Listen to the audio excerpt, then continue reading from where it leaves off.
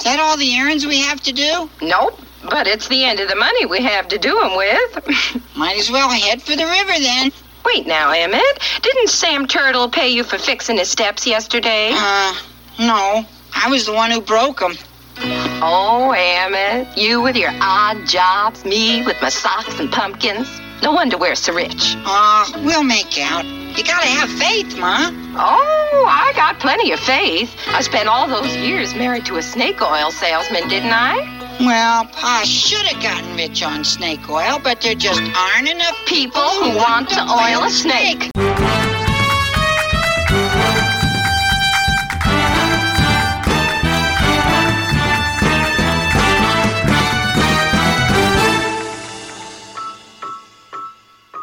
Hi-ho, and welcome once again to a feat of lunatic daring, the most sensational, inspirational, celebrational, Muppetational podcast about Jim Henson and the Muppets. My name is Chad. I'm here with my co-host Nick Jackson. Nick, did you miss me? I might have. It's good to be back. We finished up our first season. Now we're diving into season 2, starting off with something really special.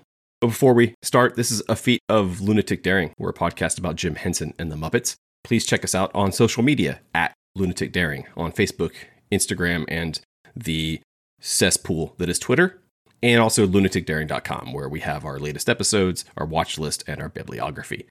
Today we are talking about Emmett Otter's Jug Band Christmas. You'd never seen this before, had you? I had not. It's going to be very difficult for me to be objective. I'm curious to hear what you have to say about it, but I'm just warning you, it's impossible for me to be objective about this thing. It's okay, Chad. We've discussed things where they're very, very sacred to you and, not necessarily sacred to me before. We won't go into, the Kubrick topic because I know that that's a hot button, but... Let's get things started.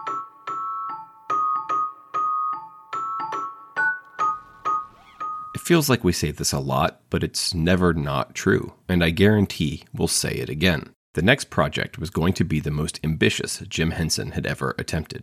The last Muppet Christmas special had been the Great Santa Claus Switch back in 1970, and it was time to try it again. And he had found his project, a 1971 children's book that appealed to his Mississippi sensibilities.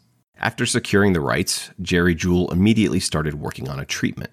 After delivering that in November, they started to pump out drafts of the screenplay, never straying too far from the book or from Jewell's initial treatment. The special would film in Toronto in the March of '77, during the Muppet Show's 4.5-month hiatus. Oh, I'm sorry to hear that. Did you get it lifting something? And would use the largest sets they had ever built, including massive, naturalistic platformed up sets and a working 10-foot wide, 55-foot long river that snaked its way through an entire Canadian soundstage. Songs had to be written. It would have more original music than any previous Muppet production, and the songs were vital in telling this story the way Jim wanted to tell it. Luckily, Jim had the right person working on that. So far as the puppets, they were going to have to break out all the tricks. Hand and rod puppets would be augmented by marionettes, black theater techniques, and radio control, a technology they were just starting to adapt to puppetry. But don't worry, Jim had the right person working on that too.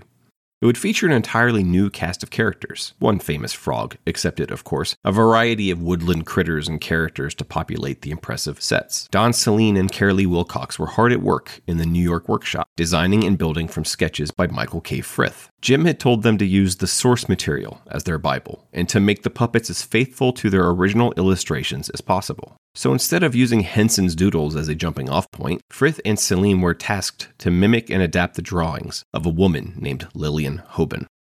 Lillian Aberman had always wanted to be an artist. In 1939, when she was 14, she started taking classes at the Philadelphia Sketch Club. She had dreams of being an illustrator, and these trips to the sketch club would help make those dreams come true. The youngest of 3 sisters, Lillian attended an all-girls high school, so the co-edness of the sketch club must have been exciting. And there she met Russell Hoban, also 14.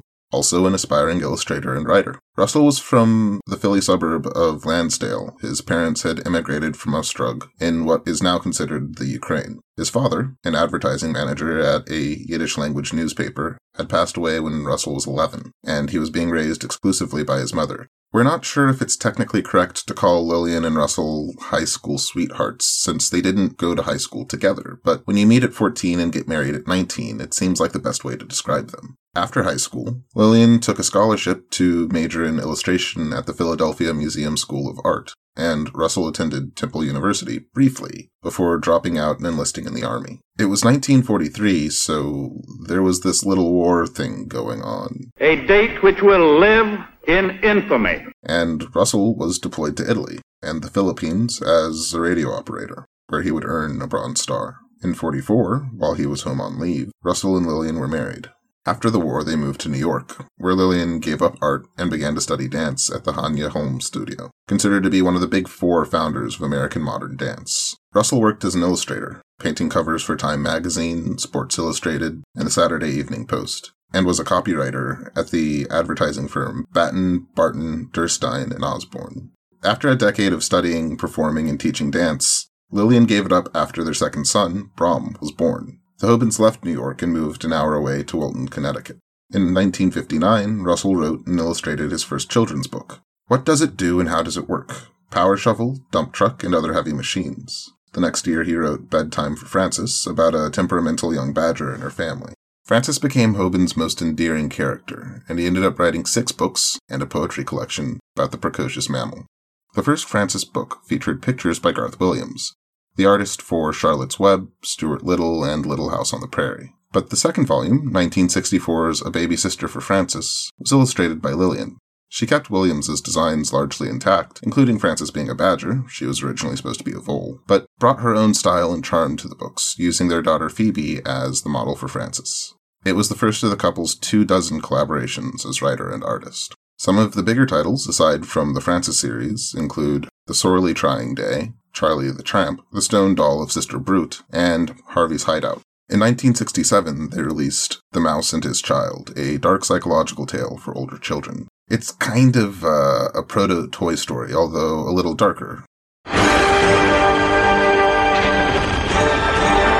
Well, maybe not darker than Toy Story 3.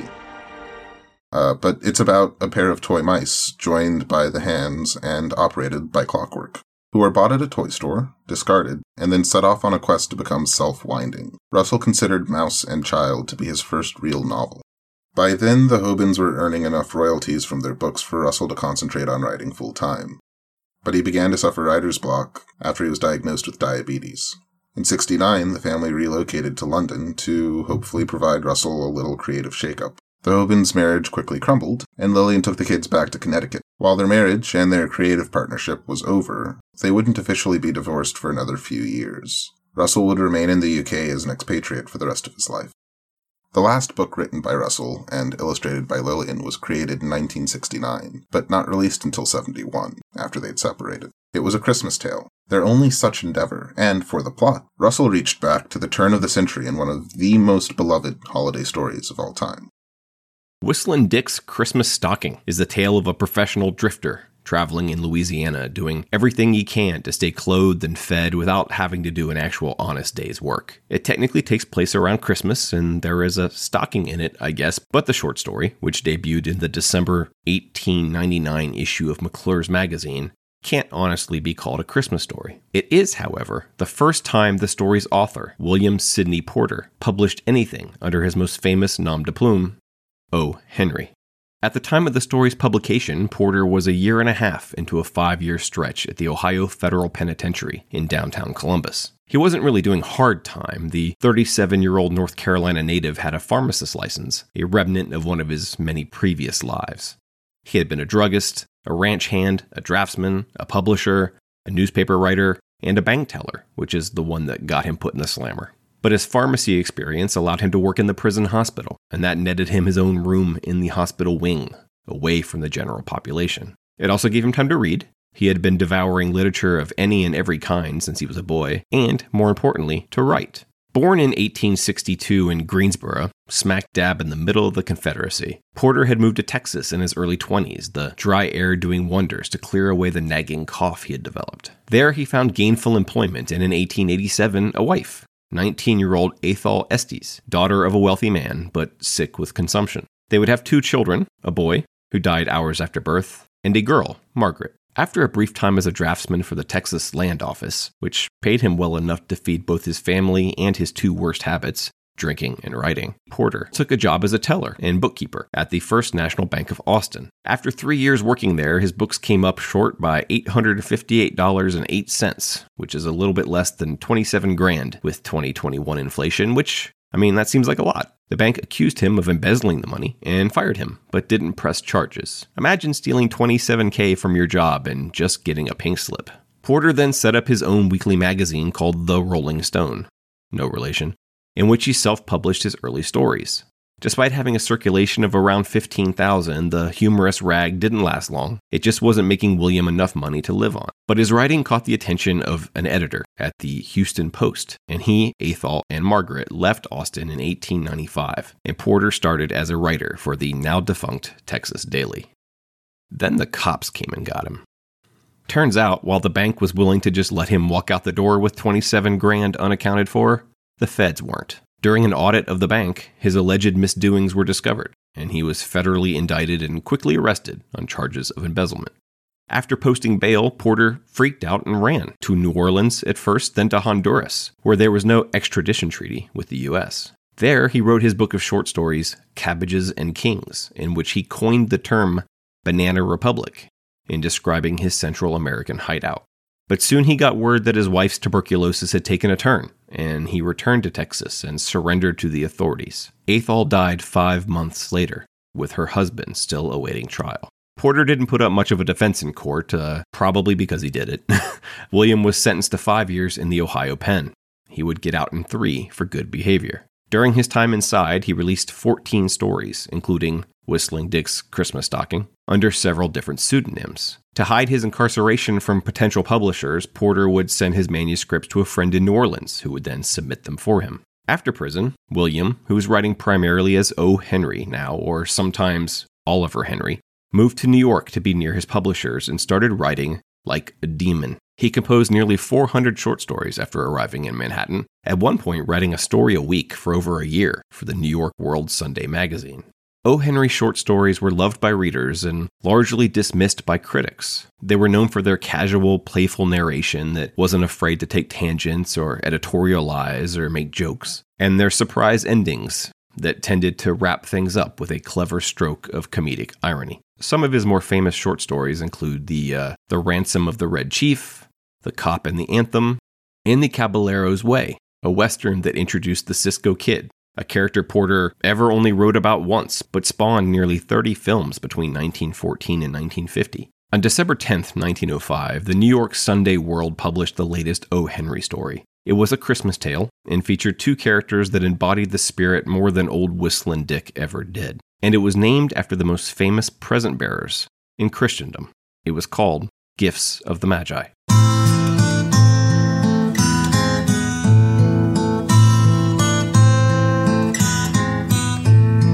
Now when Jesus was born in Bethlehem of Judea in the days of Herod the king, behold, there came 3 wise men from the...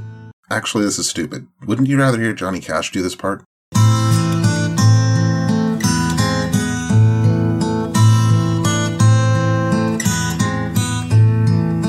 Now after Jesus was born in Bethlehem of Judea, in the days of Herod the king, behold, wise men from the east came to Jerusalem, saying, Where is he who has been born King of the Jews? For we have seen his star in the east, and have come to worship him. When Herod the king heard this, he was troubled, and all Jerusalem with him. And when he had gathered all the chief priests and scribes of the people together, he inquired of them where the Christ was to be born. So they said to him, In Bethlehem of Judea, for thus it is written by the prophet, But you, Bethlehem, in the land of Judah, are not the least among the rulers of Judah. For out of you shall come a ruler, who will shepherd my people Israel.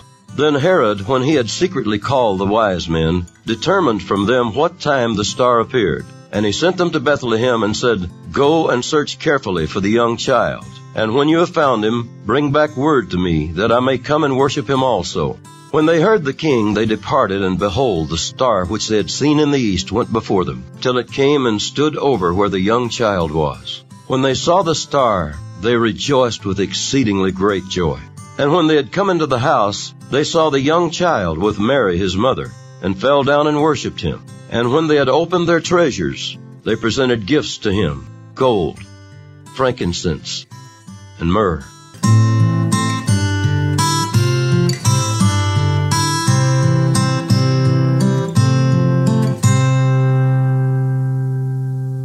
Melchior, a king of Persia, Gaspar, a king of India, and Balthazar, a king of Arabia.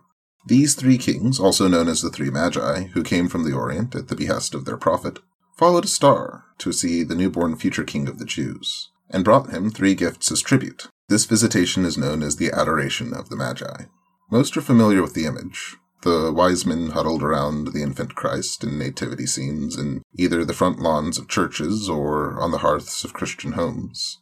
In 1857, John Henry Hopkins, Jr. wrote the first major American Christmas carol from the point of view of these men from the East, originally entitled Three Kings of Orient, but also called The Quest of the Magi, or as it is known today, simply, We Three Kings. We three kings of Orient are, bearing gifts we traverse afar. Believer or not, Christian or not, you're most likely familiar with the song, and with the biblical story it conveys, but not so fast. Star of wonder, star of night, star with royal beauty bright, westward leading, still proceeding, guide us to that perfect light. If you listen to Johnny Cash, and why wouldn't you listen to Johnny Cash, you heathen, you'll remember that the story presented in Scripture, the book of Matthew, chapter 2, is a lot fuzzier on the details than the Hopkins song. No edition of the New Testament tells you how many of these visitors there were. Could be 3, could be 300, but with the gifts of gold, frankincense, and myrrh, the shorthand just becomes 3 gifts equals 3 magi. Their names also do not appear in the Bible. They were added on as Christian traditions and legends grew, the earliest mention dating to a Greek manuscript composed in Alexandria around 500 AD. Matthew only states that the kings came from the east. Anything east of the Mediterranean was considered the Orient back then, but gives no clues to their actual nationality. If these men did exist, they were most likely coming from the Parthian Empire, basically ancient Iran that stretched from Turkey to western Pakistan for almost 500 years. While many nativity scenes depict the 3 kings present at the birth of Christ, beaming at him in the manger alongside Mary, Joseph, the shepherds, and some various animals, the Bible gives no such indication. It is believed that they visited months, maybe years later, but are usually included in the nativity stories to simplify things. The constant in all interpretations are the gifts brought for the young Christ. Gold, obviously a metal of great value, but also a symbol of royalty on earth, representing the child as the future king of the Jews. Frankincense, an aromatic resin used in incense and perfumes as a symbol of deity and godliness. And myrrh, also made from resin.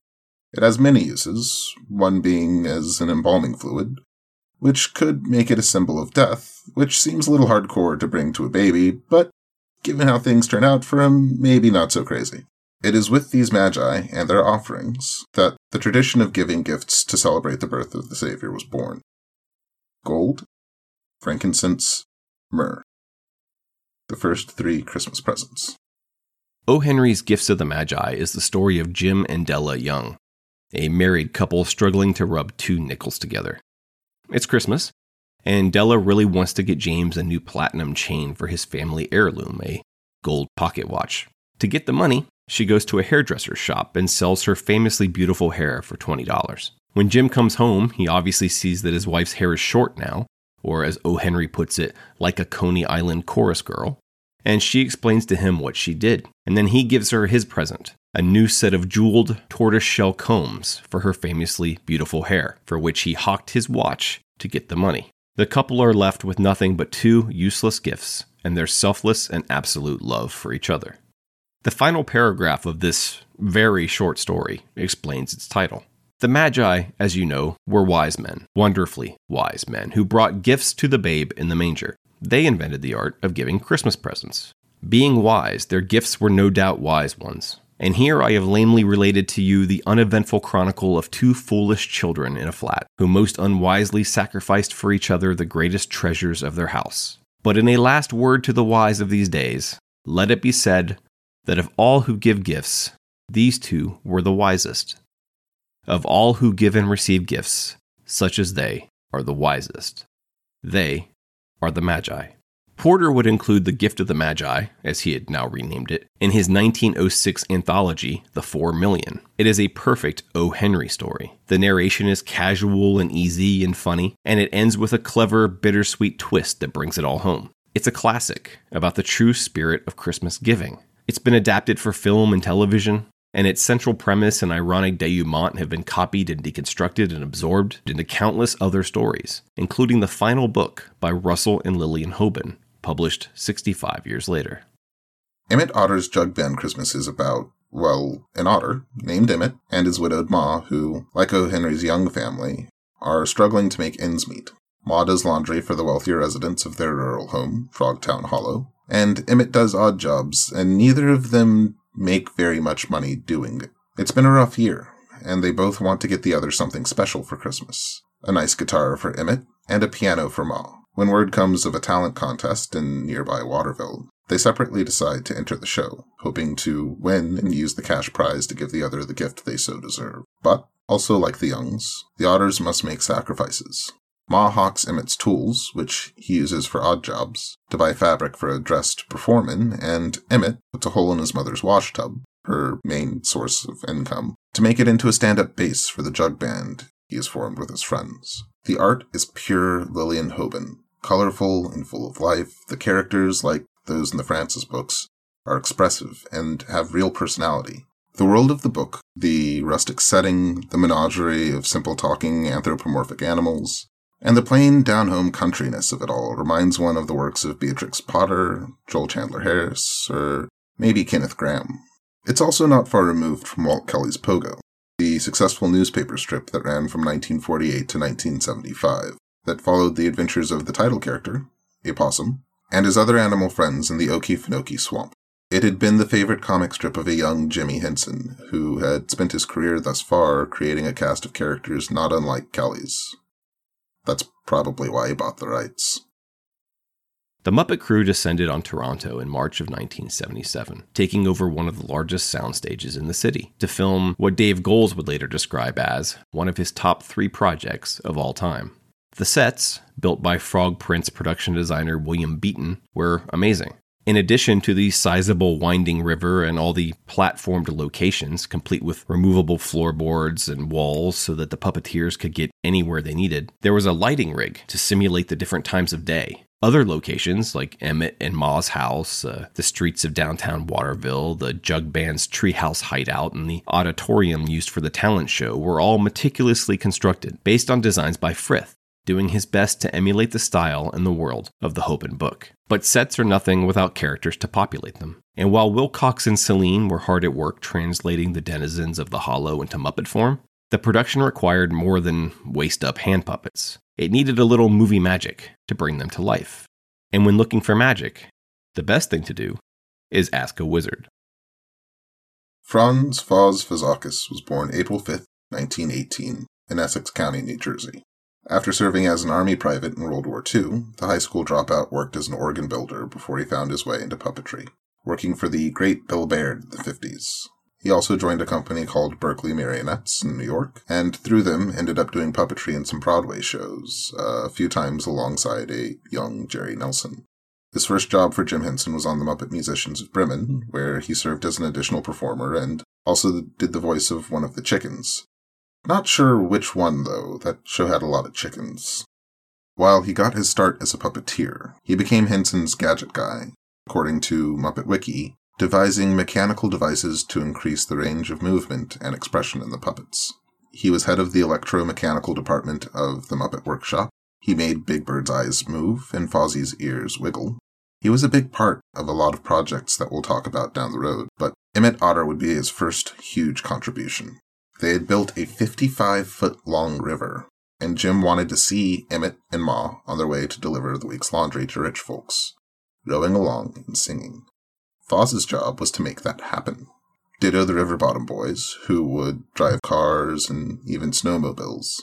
Jim wanted to show them in wide shots, and marionettes wouldn't cut it. Oh, and Kermit, who would be back in his old Tales from Muppetland role as narrator, needed to ride a bicycle again, but they already had that one covered. The answer for many of these problems was radio control, but getting them to row drive, and pedal was one thing. What if you wanted to make them sing while doing so? According to Brian J. Jones, quote, "It was a project both designer Don Saline and techno-wizard Foz Fazakis devoured, building puppets of different sizes with different functions." Foz built a remote control system that could work a puppet's mouth. It was kind of a mitt that you would work like this, and it had ratioed gears that would move the mouth of the puppet. So that this Emmett Otter could be out in the middle of the river in the boat with his ma, and I could be sitting up at a table off, on the side, and I could work this mitt and turn the head, and Emmett's head would turn one way or the other. Work the mouth, and his mouth would work. So Foz had figured out how to make the Muppets sing via remote. Now they just needed something to sing about. At the beginning of March, the Muppet performers gathered in Los Angeles to record the songs for Emmett Otter. They were written by Paul Williams, whom Jim had taken a shine to the past June when he had guest starred on The Muppet Show. They had expressed an interest in collaborating on something in the future, and in January of '77 they sat down for dinner and Jim pitched Paul the show. "It felt like the warmest, funniest thing to tune into," said Williams. "Something in me lit up when I was exposed to anything Jim Henson did. So when they asked me to come over, I was really happy to do it." I'm not going to go back over Paul Williams' history. Just go back and listen to our episode number 111, the old telephone pole bit, for Paul's life story. Henson needed a whole new slate of songs, though, ones with a Tin Pan Alley feel that would seem just right at home in Frogtown Hollow. The tunes that Williams provided did just that. "There's just one wonderful song after another," Michael Frith said later. "Jug Band Christmas is a musical first and foremost, and in great musicals, the songs do more than one thing at once. They had to be fun, obviously, and catchy. They should advance either the story or the characters, preferably both, and they should feel like part of a whole, thematically and stylistically linked to the narrative they are supporting." The soundtrack to Emmett Otter's Jug Band Christmas is magical. No wonder Jim would turn to Williams again in a year when it came time for the Muppets to hit the big screen. Production began on March 13th, 1977.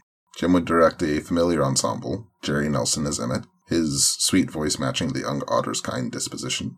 Our shop, the Muppet Shop, had so faithfully reproduced the characters as they were in the book. I mean, Emmett looked just like Emmett in the book, and Ma looked like Ma in the book. And they did an amazing job, as they always did in any project. And, of course, it makes a puppeteer's job all the easier because you have this wonderful character that's fully who they are just from looking at them. Frank Oz would handle Ma, although in post-production his voice would be dubbed over by Marilyn Sokol. Emmett's titular Jug Band would be rounded out with the rest of the regular Muppet performers. Dave Goelz took the role of Wendell, Emmett's dim-witted porcupine best friend, who blows a mean jug. Richard Hunt played Charlie Muskrat, who played the cigar box banjo, and Jim, whose puppetry in the special is uncredited, would handle Harvey on the washboard. Aaron Oscar was on hand for many of the female characters, including the haughty Gretchen Fox and Ma's best friend, Hetty Muskrat. But the Frogtown Hollow Jubilee Jug Band wasn't the only act in town. The River Bottom Nightmare Band, the group of unruly toughs from a few towns over, would be Emmett and the boys' chief rivals throughout the special. In the book, they're simply a band that competes in and wins the talent show. But in the script, Jewel had expanded their role, making them true antagonists throughout the story. Like the Electric Mayhem, the River Bottom Boys would be played by the 5 key Muppet boys. Chuck, Frank Oz, the intimidating Ursine gang leader and keyboardist, Stanley Weasel, Jerry Nelson on guitar, Fred Lizard, Richard Hunt on drums, Howard Snake, Jim Henson on bass, and Catfish, Dave Goelz, who really doesn't do anything but swim in a fish tank and spit water at people. It only took 12 days to shoot Emmett Otter's Jug Band Christmas. It also produced maybe the greatest outtake reel in the history of outtake reels. Stop what you're doing, go to YouTube, and watch the Emmett Otter outtakes. They're a must-see. You can finish listening to this later. We're not going anywhere.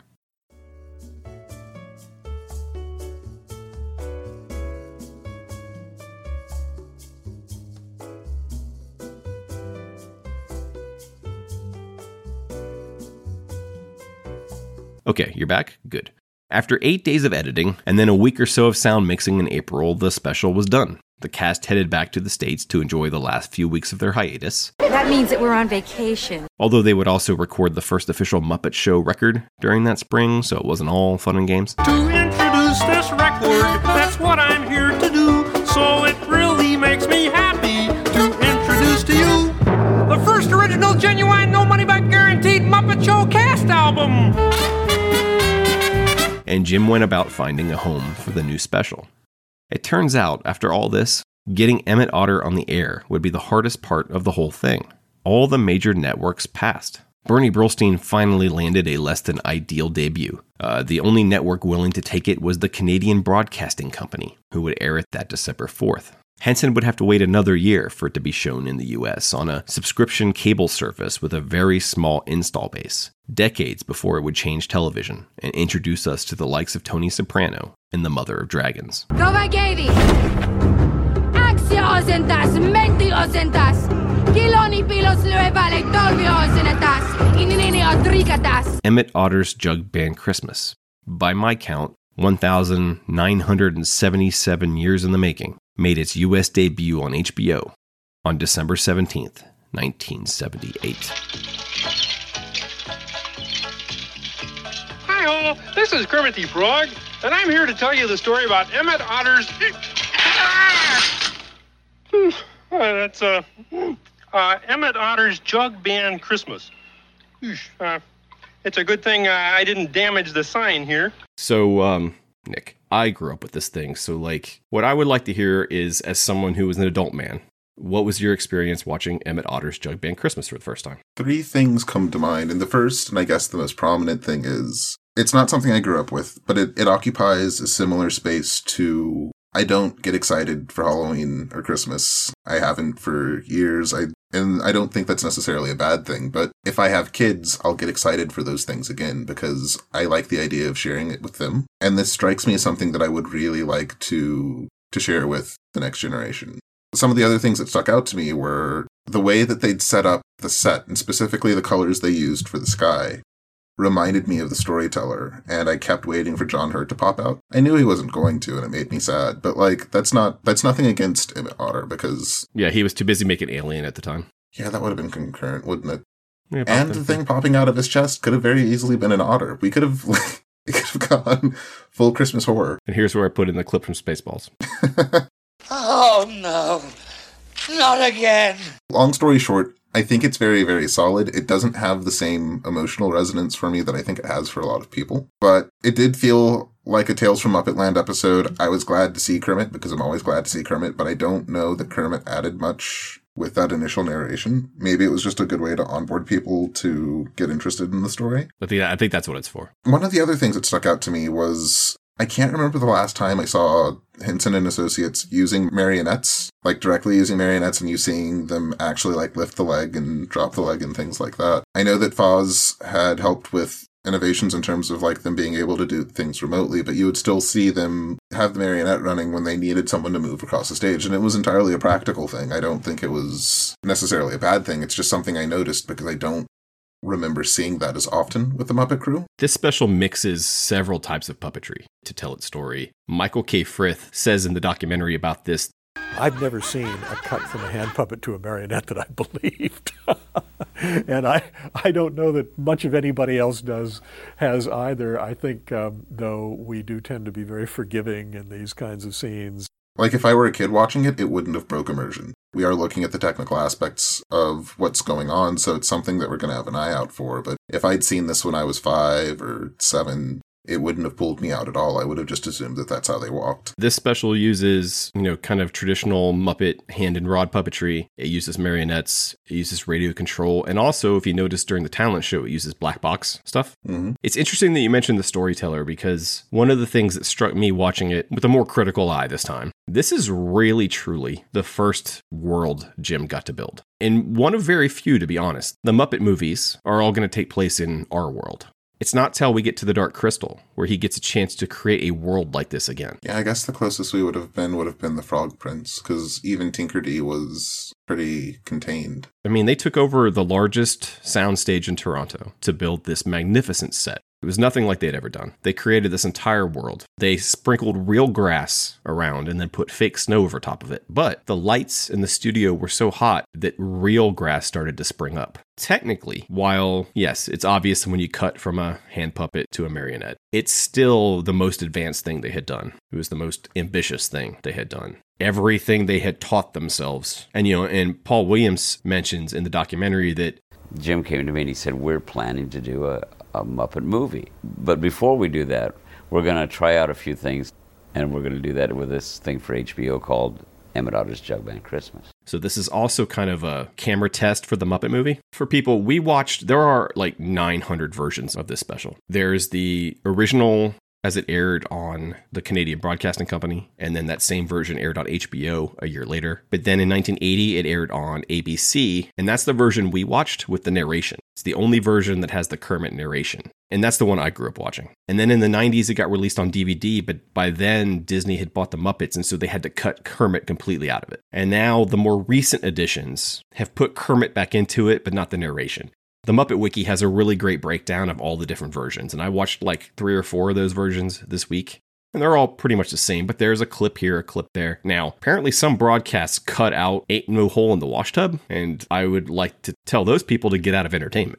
There was probably a time when I was a teenager and into my 20s where I didn't watch Emmett Otter at Christmas because I was too cool. But before that, it was a Christmas staple. And then when I got older and when I got married and my wife's a Muppet fan, we started watching it. And then we've definitely watched it every year with my kids. There are very few pieces of filmed entertainment that make me feel as warm as Emmett Otter.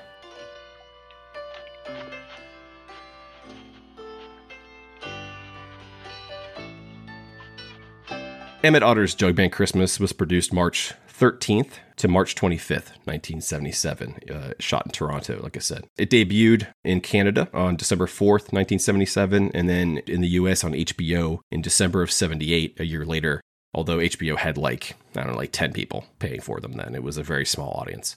It was written by Jerry Jewell, adapted from the book by Russell and Lillian Hoban, directed by Jim Henson, with music by Paul Williams. I wrote down how long it was, but then that depends on the version. So it's around 50 minutes. Take all my sentiment out of it. This is a milestone for Henson. Definitely is. There's this, post season 1 of The Muppet Show, they've had a successful season. It got off to a bit of a rough start. But this is them stepping away and, figuring out how to apply what they're doing to something that isn't necessarily related to Kermit and Fozzie and the others. It's its own self-contained thing. I love the mainline Muppets very much, but I've always been someone who's very drawn to, I guess, some of the more self-contained stories that Jim would tell. And so it is interesting to see how we're slowly progressing toward those as well. Well, it's also interesting because one of the dictates for the design crew, these aren't Jim's creations. He handed the book to Michael Frith and Don Saleen and Carolee Wilcox and said, I want them to look like these characters, which is also something we haven't really seen. We've seen him adapt other stories, but he would always then populate them with characters he created. These characters look so much, with a few exceptions, look so much like they do in the book. What I love about the actual puppets themselves is they're kind of small. And so actually, I think they're so much more expressive in a way because all that's there is hand and a thin line of fabric. There's no big mechanisms. We're not talking Big Bird or Sweetums where there's all this stuff going on inside, right? These are just hand puppets, and they're very expressive, and it makes it feel more kind of intimate to me. I encourage people to go look for behind-the-scenes shots of Jim and the gang making this. There's lots of them out there. Get all these really cool images of how the sets were constructed and how they did certain things, including the radio-controlled stuff. You got to go back to 1977, 1978, or like me, probably 1980 when you first see it. These are Muppets that were rowing on a river. And there's nobody under that boat, right? You instinctively know there's not somebody under the boat operating them. And with my adult eye, I can see they're obviously not quite as articulated as a hand puppet would be. They're not quite as expressive as a hand puppet would be. But the radio control stuff is still pretty impressive. And at that point in time, you don't have that. It's far, far closer to the uncanny valley than things that we would be used to today. What'd you think of the music? Oh, I loved it. The first song about the woman's laundry, I thought was going in her bathing suit. I thought was going in a very different direction, and there's still sort of sliding stuff past the radar, but it did something really great because especially if you're growing up in a tighter, lower income situation, your sense of humor is going to be significantly more blue, typically. More macabre. Macabre, but also just, you're going to hear more inappropriate stuff. I should say stuff that traditional people might find offensive or things like that. That kind of comedy that you would have seen coming out of the Wayans family if they'd grown up in an upper class situation. A lot of that is stuff that is survived and lived through, and you see shades of that with Emmett and his ma in that first song, and it does such a good job of establishing character for both them as individuals and their dynamic between each other, and it is like a very bright and supportive relationship. But they're used to doing without, and so they make their own fun by singing maybe tawdry songs. Like you said before, I don't necessarily think the Kermit the Frog opening is essential. You know, we meet Kermit, he's on a bike. We've seen that before. And he's just going to introduce us. But he does run into our antagonists at the very beginning, kind of in this little prologue. He runs into the River Bottom Boys. Look, it's a frog!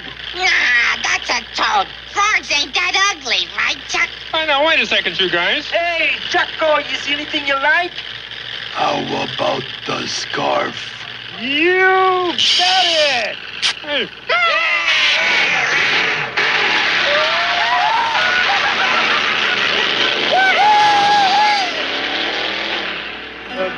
That was a bunch known as the River Bottom Gang, and unfortunately, you're going to be seeing more of them, too. I'd read it a long time ago, but I reread the book this week. The River Bottom, they're actually called it's River Bend in the book, not River Bottom. They're not in the book at all until the very end. They are not the antagonists of the story. That was a creation by Jerry Jewell.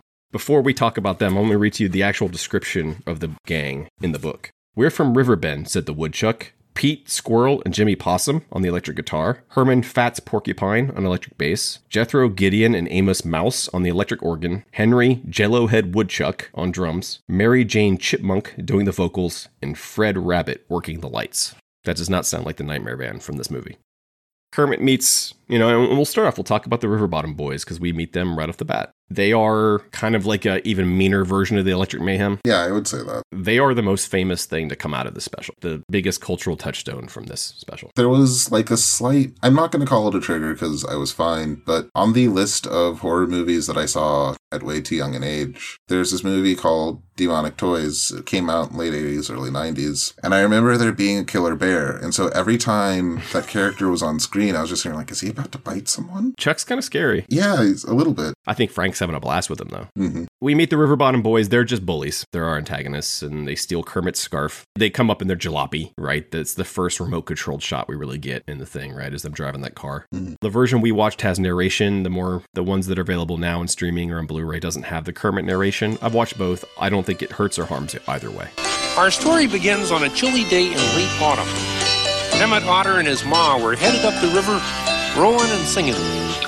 I really think it was a utilitarian choice for them to try to appeal to a wider audience. Yeah. People love Kermit, so just throw Kermit in there. And this was shot in the hiatus between Muppet Show Season 1 and 2, so why not lead off? It still goes back to Tales from Muppet Land, right? Where Kermit often did this exact same thing. I feel like he was more active in all of those, though. Sure, basically playing the same role. And then we are introduced to Emmett and Alice Otter on the river singing. Long, long ago, there lived a lady, simple but elegant as any on the shore. She was known for her generous silhouette, and yet she was known even more for the bathing suit she wore. This is one of two songs in the movie that are actually listed in the book as songs that they sing to each other. Interesting. Paul Williams had to figure out, he was looking through the book and he was like, well, that's an interesting name for a song. What is that about? And he came up with this beautiful song about their grandmother who had such a big bathing suit that right after she passed away, all the things they could make with it. It is a wonderful way to introduce our characters. Now, of course, Jerry Nelson is playing Emmett Otter.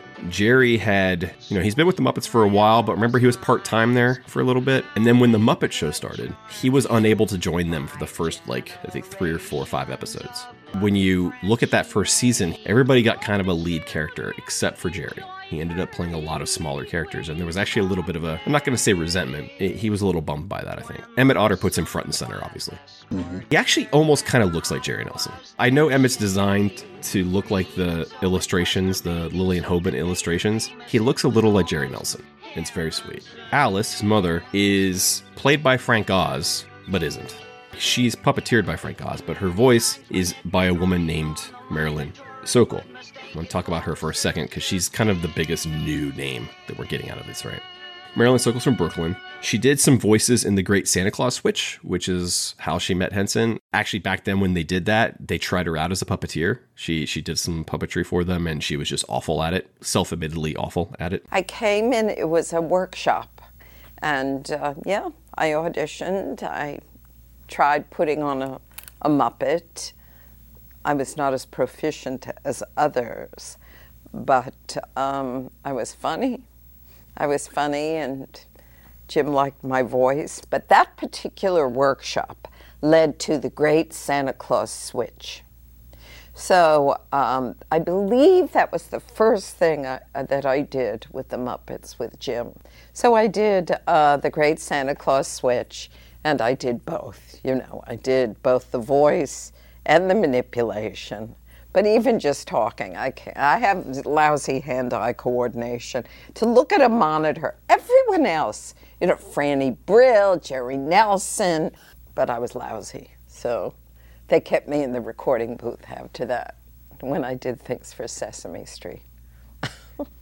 Before this was shot, they went in and they recorded all the music. And then on the set, whenever there was a song, Frank would lip sync with Ma to the song. But then when there was dialogue, Frank would do the performance. And then after it was done shooting, then Marilyn would go in and then she would loop over Frank's lines with her voice. And we'll get to the point where I think that's very important, because obviously we know Frank can do a bunch of voices. Frank plays Miss Piggy. He can do female voices, but I think her voice is very important to the success of this special. She began her career actually as a belly dancer in the 1966 national production of Man in La Mancha. She won an Obie Award for a performance in an opera. As an actor, she has parts in The Goodbye Girl, Foul Play, Crocodile Dundee 2. Crocodile Dundee 2. There was a sequel. There were two sequels. The Basketball Diaries, The Man on the Moon, the 2005 version of The Producers. And she also ended up doing 45 episodes of Sesame Street between 1972 and 1997, playing various characters, including Aunt May, the camp director, Kathleen the cow, and on more than one occasion, a loaf of bread. Several different credits as a loaf of bread. She's 84 today and still working. So they're rowing along and singing, and this is your first impression of the world, though, right? It's a nice. You're gonna know the terminology for this kind of thing better than I do. You've got that sort of shot that's just panning through that entire setting, and I think that's when I got that first really strong storyteller feel, because the sky is so gray. It's almost like it's through a filter. It's like Kermit riding the bicycle and stuff. You want to start off people with kind of a wow moment. I think the opening is a wow moment for multiple reasons. One, the song is lovely, but also the technical aspect of where's the puppeteer, while they're rowing this boat, but also introducing you to the world, to these sets they've built. But it gives you this pastoral feel. You immediately understand the world you're in, not just visually, but also with the music. And like you said, it also very much establishes the relationship between them. It's almost just the way they harmonize together. And the call and response, there's one of the things that marks their relationship is that degree of give and take. Now she has gone. Now she has left us. Left with sweet memories. And left with something more. We've made curtains. And handkerchiefs. And clothing for the poor. From the one bathing suit that your grandma Otter wore. From the one bathing suit that your grandma Otter wore. What Emmett and Ma are out doing, though, is they're delivering the laundry. That's how Alice makes money for the family, is she does laundry for rich people. The first of which we meet is, of course, Gretchen Fox, who's played by Erin Oscar, the wife of the mayor, we find out later. Well, it's about time you got here. Same time we always get here. Yes, you're late every week. And last week when I opened the laundry parcel, there was a scorch mark on one of the sheets. Oh, well, maybe I can knock off a little bit on the price. You certainly shall. Remind me of that when I pay you next week. Ta. Well, I got the bill right here, and since it's 3 days till Christmas, I'd really appreciate it if you'd fall off the dock. So Emmett's father is dead. That's a big part of the story. You know, the father's shadow is kind of hanging actually over the whole thing. All the decisions they make and everything. The whole thing is trying to kind of honor his spirit. Frogtown Hollow is kind of the suburbs. Or actually not even the suburbs. It's like the sticks outside of this place called Waterville. That's the big town. We go to Waterville and we meet our friends, the Nightmare again. They're in this really loud, obnoxious car. But it's got one of my favorite moments of the whole special is when they grind to a halt because the snake is choking the bear. Hey, what'd you do that for? Hey, boss. Me and Chuck's going to lunch. We don't want to stop. Right, Chuck? Neck. Oh, I'm sorry. Yeah, there's a music store over there, and Snake needs a new string for his guitar. Get off my shoulder. I'm going. Geez, a fella should be grateful he's got shoulders. You get a real sense of, like, the dynamic. Do you know what have you ever seen Who Framed Roger Rabbit? Yeah. The weasel's a lot like the weasels from Who Framed Roger Rabbit. I can see that. Look, Valiant, we got a reliable tip-off. The rabbit was here and was corrugated by several others. Forget the bullshit. I also think it's interesting the weasel, who is probably the most unpleasant of all of the River Bottom boys, is played by Jerry Nelson, who also is playing Emmett, like the sweetest character in the thing. Cheryl Henson talks a lot about how, and actually Cheryl Henson and Paul Williams both said that they think that, like, there was the River Bottom Nightmare Band, which I do think was my father's favorite part. He really loved, having a good rock band, a good local homeboy rock band going through this really sweet world, and that he loved that band. I think there's some little piece of Jim Henson's soul, and perhaps mine, that wanted to be in the band Whitesnake, just wanted to be an Aerosmith, or just nasty rock and roll. There's no redeeming qualities to these people other than, I guess, the fact that they're high quality musicians. We'll find out. This was Dave Goelz, like, he had come off his first season of the Muppet Show, but this was the first non-Muppet Show thing Dave Goelz had performed on. And he still worked on the puppets. He was still working in the workshop for this as well. And he plays the fish, who I love how they keep trying to come up with ways to keep the fish in the scenes. Mm-hmm. So Emmett and his mom come into town, do some errands. They run out of cash very quickly. It's very clear. They made it very clear that these are poor folk.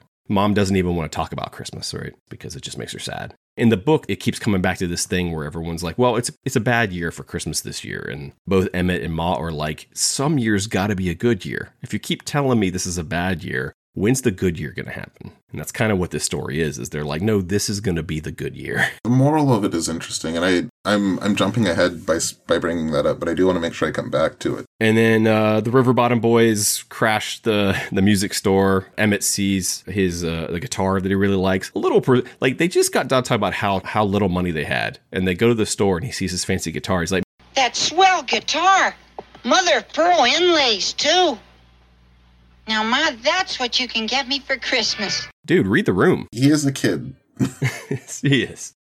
He's a very aware kid. He gets what's going on. Oh, sure. After all, it's only $40. We're going to talk later about the music, the scene at the music store with the River Bottom gang, because it leads to the Emmett Otter outtake reel, which is one of my favorite Muppet things that has ever been made. I did point out when they're walking around town, you can definitely tell they're marionettes. Right? There's a couple of very obvious marionette shots. But it's not necessarily a bad thing. It's kind of part of the charm. There's no part of me that believes it, but I still believe it. I let myself believe it. Today, they would do it with CG. I hope I'm not off base in saying this, but I feel like if you've made it far enough to actually see the marionettes, you've got a good idea of what you're in for. Then Emmett and his ma row home, and we get our second song. Head full of good thoughts, belly full of grub, money in your pocket when there ain't no hole in the washtub. Sweet as honeysuckle on the vine, Ma. Your nails won't break and your toes won't stub. You never get a fever when there ain't no hole in the washtub.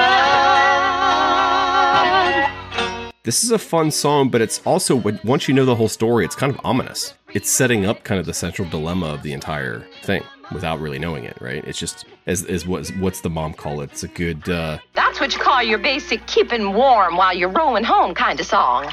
Now, did you know... How much did you know about the story when you started this? Very little. Okay. I knew it was a Christmas-themed story. I knew through the presence of a jug band that we would be dealing with mostly blue-collar folks, but outside of that, not very much. Okay, so you didn't know about the kind of gift of the Magi switch on the present thing? Not at all. Ain't no hole in the washtub is kind of like what? They kind of making it into an idiom of like, you know, things could be worse, you know? Mm-hmm. Things suck, but things could be worse. It's a fun song. While they're rowing home, we get to meet Doc Bullfrog, who owns the Riverside Rest. There go two of the nicest folk on the river. The lighting you mentioned, especially for this scene, they actually had a huge lighting rig set up to simulate the movement of the sun across the sky. It was on a timer. So when they were shooting a scene like this, they could put it on the timer, match it up to the song. And so that every time they shot it, no matter the angle, no matter the close-up, you know, whatever the setup was for the shot, the lighting would still match the time of day they were in.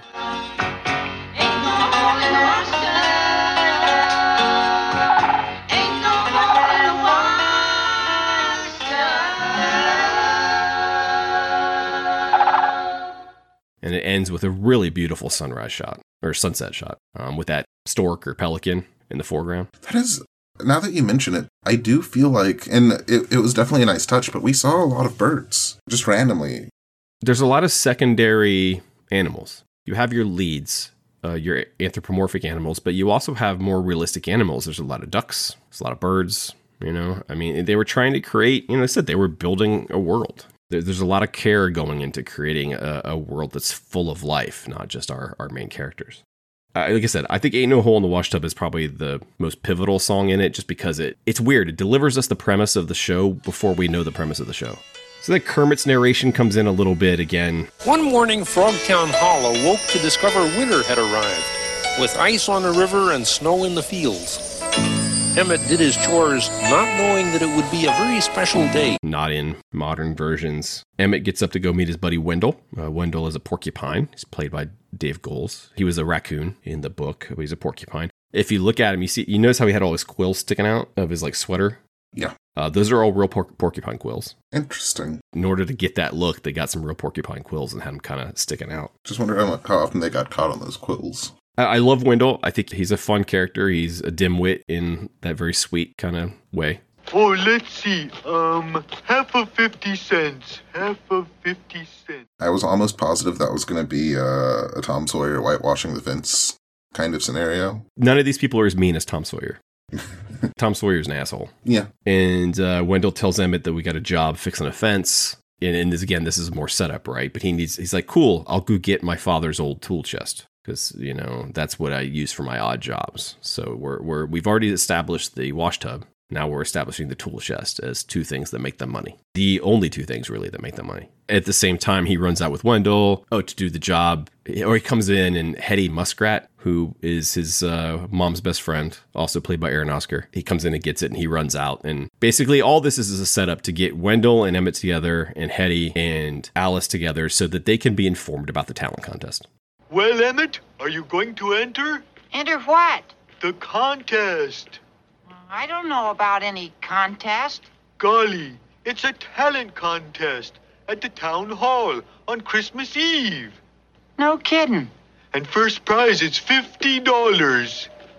We're getting to the inciting incident, but we're not fully underway yet. And he does sort of seem to slide into a leadership position for the Jug Band just by default, mostly because he seems like the smartest person there. He's just a sweet character. Yeah. Like, and I don't think that goes away. Mm. The Muppets are, you know, we're just coming off the first season of The Muppet Show. I wouldn't call them sweet. Some of them are. I think Paul Williams in the documentary said that, like, he thinks this was the very first time that Jim really leaned into the sentiment of what they were doing, which is kind of true. This is far more sentimental than any of their other specials before this. Far more earnest. Yeah, that tracks, because there's never a Dark Night of the Soul aspect to Emmett or his mom's thing. Anything that comes up, whether it's them losing their livelihood on a gamble simultaneously, it just seems to roll off their back. It always snaps immediately to, well, I guess we'll figure out what we do next. But there's never any casting of blame. There aren't any strong words or arguments or anything like that. It's just this sort of rolling blanket acceptance of circumstance and each other. There's some bullies, and then there's two hard decisions that your characters have to make. Mm-hmm. And that's pretty much all the conflict. Emmett and his mother find out at the same time that there's a talent contest. The prize is $50. Emmett's friends, Wendell, Harvey, and Charlie, tell him that they're forming a jug band. You know about the Waterville Talent Contest? Sure, everybody's heard of that. Right, Emmett? Well, you see, Charlie and me were just talking about what we should do is organize a jug band. Yeah, wouldn't that be swell? Mm-hmm. See, I play kazoo and washboard, and Charlie here plays a good cigar box banjo. I really do, my ma says. Mm-hmm. So all we need is a couple of other guys to fill out the band. Well, how come us? Well, you see, you can blow a jug, Wendell. Yeah. Hey, this is a good idea, Emmett. Maybe. What would I play? What else? You get to play wash tub bass. Why me? Well, because your ma's got the wash tub. Oh, no, forget it. Count me out. I'm not in your band. That's final. Oh, come on, why not, Emmett? Because to make a wash tub bass, you have to put a hole in the wash tub. Actually, to be fair, he does have his refusal. What does Campbell call it? Yeah, the refusal of the call. And that is an interesting thing because, so Dad was a snake oil salesman. I'm 90, not 90. I'm going to say I'm 60% sure that wasn't a dirty reference, but... I think he was literally selling snake oil. I believe it, but they're just, that bit about no one wanting to oil the snake, I was like, you guys are clever, good job. Pa used to say, a person's got to take some chances or life will never come to nothing. He took his chances on snake oil. Fact that it didn't come to much hardly matters. You know, his catchphrases, his songs he would sing. Absolutely. It's their way of keeping him alive. And that's where they hit that crux decision where I guess I'm going to put a hole in this washboard and I'm going to sell my son's tools. Neither of them ask the other's permission for it. No, because they want to surprise him. It's a holiday movie. Everything works out for the best. But I'm thinking about this, like, so if they lose that competition, they aren't going to eat. Yeah. One thing that they kind of stress is that they're both doing what they think Pa would have done. And he was a risk taker who sold snake oil and who died poor. Yeah, I was going to say he died and left them destitute. So, like, if we're looking at I'm sure he was a lovely otter. I'm sure he was a real sweet man. But yes. If we're barely scraping by and we don't have savings... I'm not saying that I would have done what they do unless I knew I was in a Christmas special. If I knew I was in a Christmas special... If you look down to your right and you see that Hallmark logo, you'll be all right. So Emmett at first refuses. He says, I'm not going to join your thing. I'm not going to put a hole in my mom's wash tub. Hell, we just sang a song about it yesterday. And then the mom says, well, I couldn't possibly compete in the contest. I don't have anything to wear. So this leads to this dilemma of how are they going to pay for the presents for the other person, right? Emmett wants to get his mother a piano or put a down payment on one. And Alice wants to buy Emmett that guitar. And they're trying to figure out how to make it happen. My least favorite part, I'll lay some criticism. Watching it several times. I don't like the parts where they're thinking to themselves, like laying out what's going on. Mm-hmm. The kind of internal monologue that they give them. I actually think it's unnecessary. But if I do enter, I gotta have a costume, and to buy a costume, I'd have to hock something. Nothing left to hock. Of course, there's Pa's old tool chest. But Emmett uses that for odd jobs. I think more than anything, except maybe Sesame Street, this might have been Jim aiming at kids more directly. I don't know that he's necessarily talking down to them in that context, but it is good to sort of scaffold a decision-making process if kids are your audience. It's helpful for everyone to be on the same page, especially if you have people that don't have the longest attention spans. Man, I bet if you just got rid of the voiceover and cut the sequence down a little bit, you could tell what they were thinking. As long as you set up enough, you could probably tell, but you're right, that might be too subtle. We would make a good jug band, but to put a hole in Ma's wash tub, nothing would make her happier than having a good old piano again. They both come up with something awful, right? Emmett is going like, well, I could put a hole in her wash tub. And Mom's thinking, I could hawk the dad's tool chest, which is what Emmett uses for his odd jobs, to pay for fabric to make a dress. And they're both weighing these decisions. Emmett comes home with the Christmas branch. Well, after all, tomorrow's Christmas Eve, and even if we don't have presents, at least we can have the branch. It's a nice one, Emmett. Just like Pa used to bring home. Yep. Every year he'd go out vowing he was going to bring home a real whole Christmas tree. But he never had the heart to do it. And every year he'd say, because I didn't cut it down, the rest of that tree'll still be alive in 100 years. You know, sometimes you even sound like your pa. And then we get a fun sequence that's different in the book where Emmett asks if they can use Pa's old slide. This is where we clearly see some marionette work. Yes, but there's also something, like, it seems like it's built into the landscape. The way that Emmett phrased the question was like, am I finally old enough to do this now? Can I do this now? And I'm like... Actually, I think what they're saying is the river frozen enough? I think in the summer, it's a water slide. In the winter, once the river is solid, then it becomes kind of this ice slide. But I love the moment when the mom's like... Race you to her! Because there's a really kind of heartbreaking moment, though, when they're after they do the slide a few times, and Emmett says that's like the best thing I ever built. Yeah, he may not have left us much, but that old slide is just about enough. Gee, I think he left us a lot. Well, he left what he could. And I think that's one of the most adult moments in the special. There is, and also, like, Ma Otter as a role model is interesting because there's this... A lot of times when you'll hear people talk about acceptance or ostensibly settling, it's always with a tinge of, like, that negative emotion or potentially even despair. What Ma has isn't without that despair, but it's significantly more resilient than I tend to hear when I hear people talking about something like acceptance of circumstance or things like that. We don't know how long ago Pa died. It's got to be fairly recently. Emmett's not that old, right? Ma, remember Pa's favorite song? When the mountain touches the valley, all the clouds are taught to fly. Thus our souls shall leave this land most peacefully. The second song that was mentioned in the book, actually, in the book it was called Downstream, Where the River Meets the Sea, and the Paul Williams version is just When the River Meets the Sea. This is where I think Marion Sokol is essential. Meets the sea like a flower that has blossomed. I can imagine Frank Oz singing the bathing suit Grandma Otter wore. I can imagine Frank Oz singing Ain't No Hole in the Wash Tub. I think Frank singing this, best I can call it, is like a non-denominational hymnal. I don't think Frank singing this would have been nearly as powerful. That's where I think her contribution really comes in, because she was a singer, she had a great voice. I think you really needed someone who could belt out these songs. And this is where I think she really earns her pay. Meet the sea. Patience, my brothers, and patience, my sons.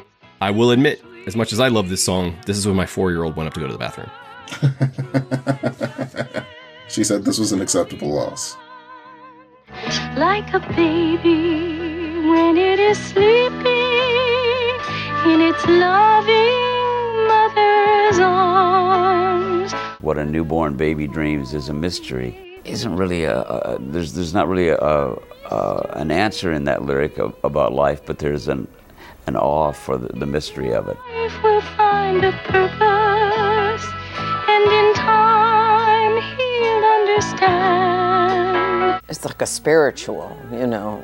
And so there's an obligation that one feels, you know, to rendering this in a simple way, without being self-indulgent, because it's very touching. It's the almighty sea. We get up the next day, and is Emmett that oblivious that he doesn't see the note on the counter? I'm gonna say yes. I'm gonna say, in terms of the way that was framed, he was probably super keyed up and thinking about punching a hole in that washboard or that wash basin, and yeah, he was kind of freaked out. So Emmett leaves a note. Dear Ma, I'll be gone all day. I'll explain about the wash tub when I see you late tonight. Love, Emmett. And then right next to it's a note from his mom saying, Dear Emmett, I'll be home late tonight, and I'll explain about the tool chest when I see you. Love, Ma. Then we get a moment that is like a dagger to my heart, which is when Emmett puts the hole in that wash tub. Ever since I was a kid, that very moment where he takes that nail, and Nelson's performance is really good. He's tentative. It's a silent performance. There's no dialogue. I just think Nelson just nails it. That moment where he has the nail and he hits it with a board, even though it looks kind of silly because it looks like the nail bends because it's not a real nail. I just have always felt that moment. Like it was kind of a heavy, like that, the sound. That's your Rubicon, your point of no return.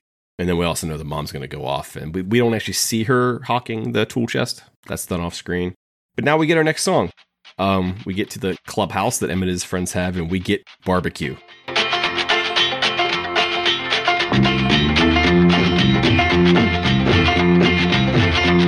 When you meet somebody that don't like soul food, they still got a soul. And it don't mean that you got no rhythm if you don't like rock and roll. But if you taste like pine, you like cider, not wine, and your very favorite thing to do Let's get a pretty girl dancing to jug band music. and the mess of most barbecue. This one, probably more than anything else that we'll hear in the special, hit me sort of like the Oglala Jubilee Jug Band. In this, they're called the Frog Hollow Jubilee Jug Band. The book doesn't call them that. They added that, I guess, to make the Muppet Show connection. But yes, it's very similar to a song you would hear them sing on the Muppet Show. Listen, every time we talk about a song on here, and if we praise it, understand that we're talking about Paul Williams, who just kills it. Yeah, he's great. And he even admits, like, not all of this is his style. He's not a country musician.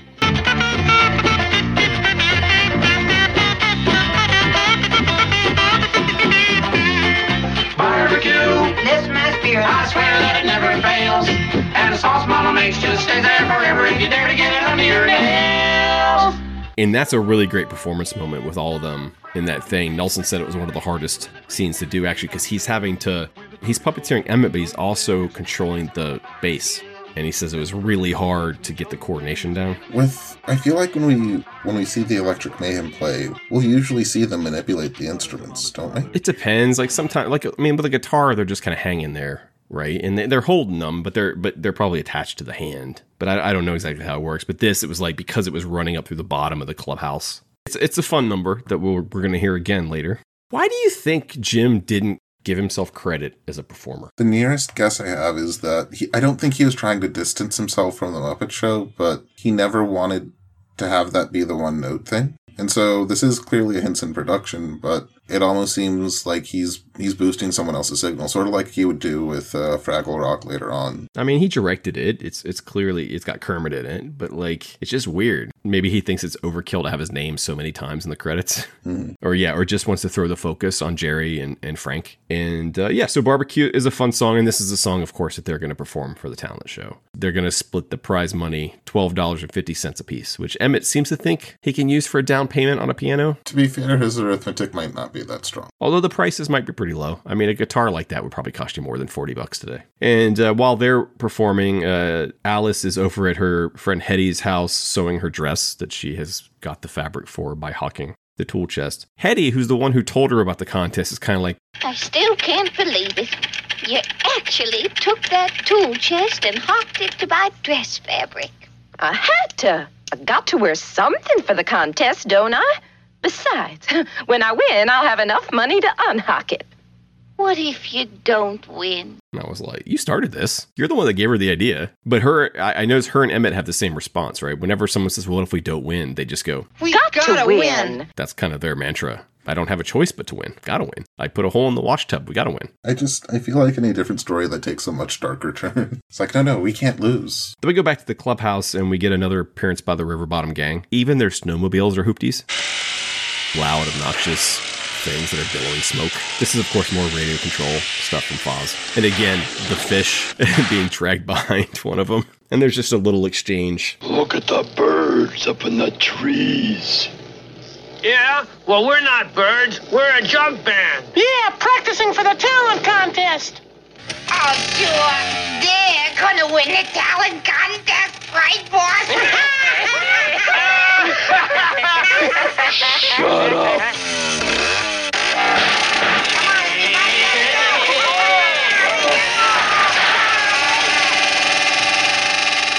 What was that all about? And then we get a little Kermit narration that lets us know.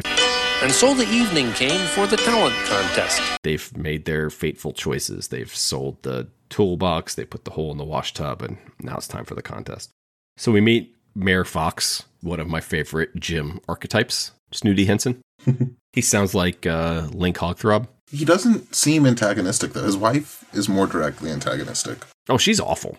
Yeah, she's... But no, he seems... the mayor seems all right. But he's got that erudite feel to him, you know? I mean, he's from Waterville, which is the city, and Emmett and his ma are from Frogtown Holler, which is obviously the Styx. Drinkable water, non-drinkable water. In the book, it says like they don't, in like Waterville, they have electricity, but in Frogtown Hollow, they don't. So there's definitely a class thing going on with this a little bit. Because if you notice, like all the judges are fairly well-off people, and they're kind of coming into the big city. Which I think is why she feels the need to like sew herself a fancy dress. You want to put that best foot forward.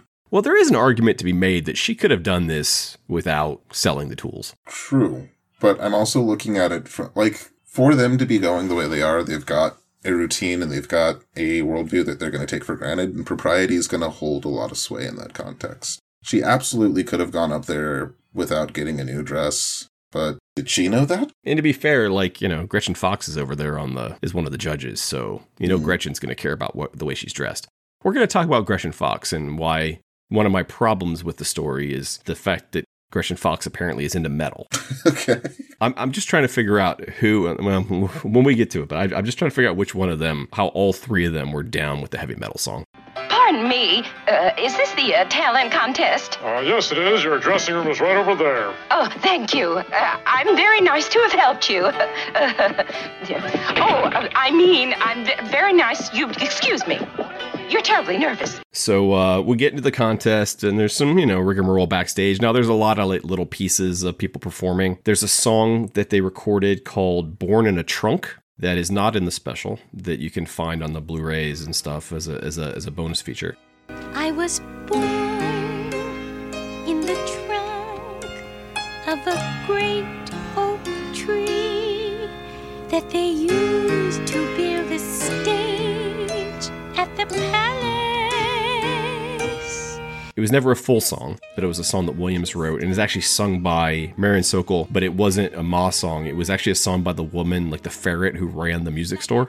She was originally in the contest, and she sang a song.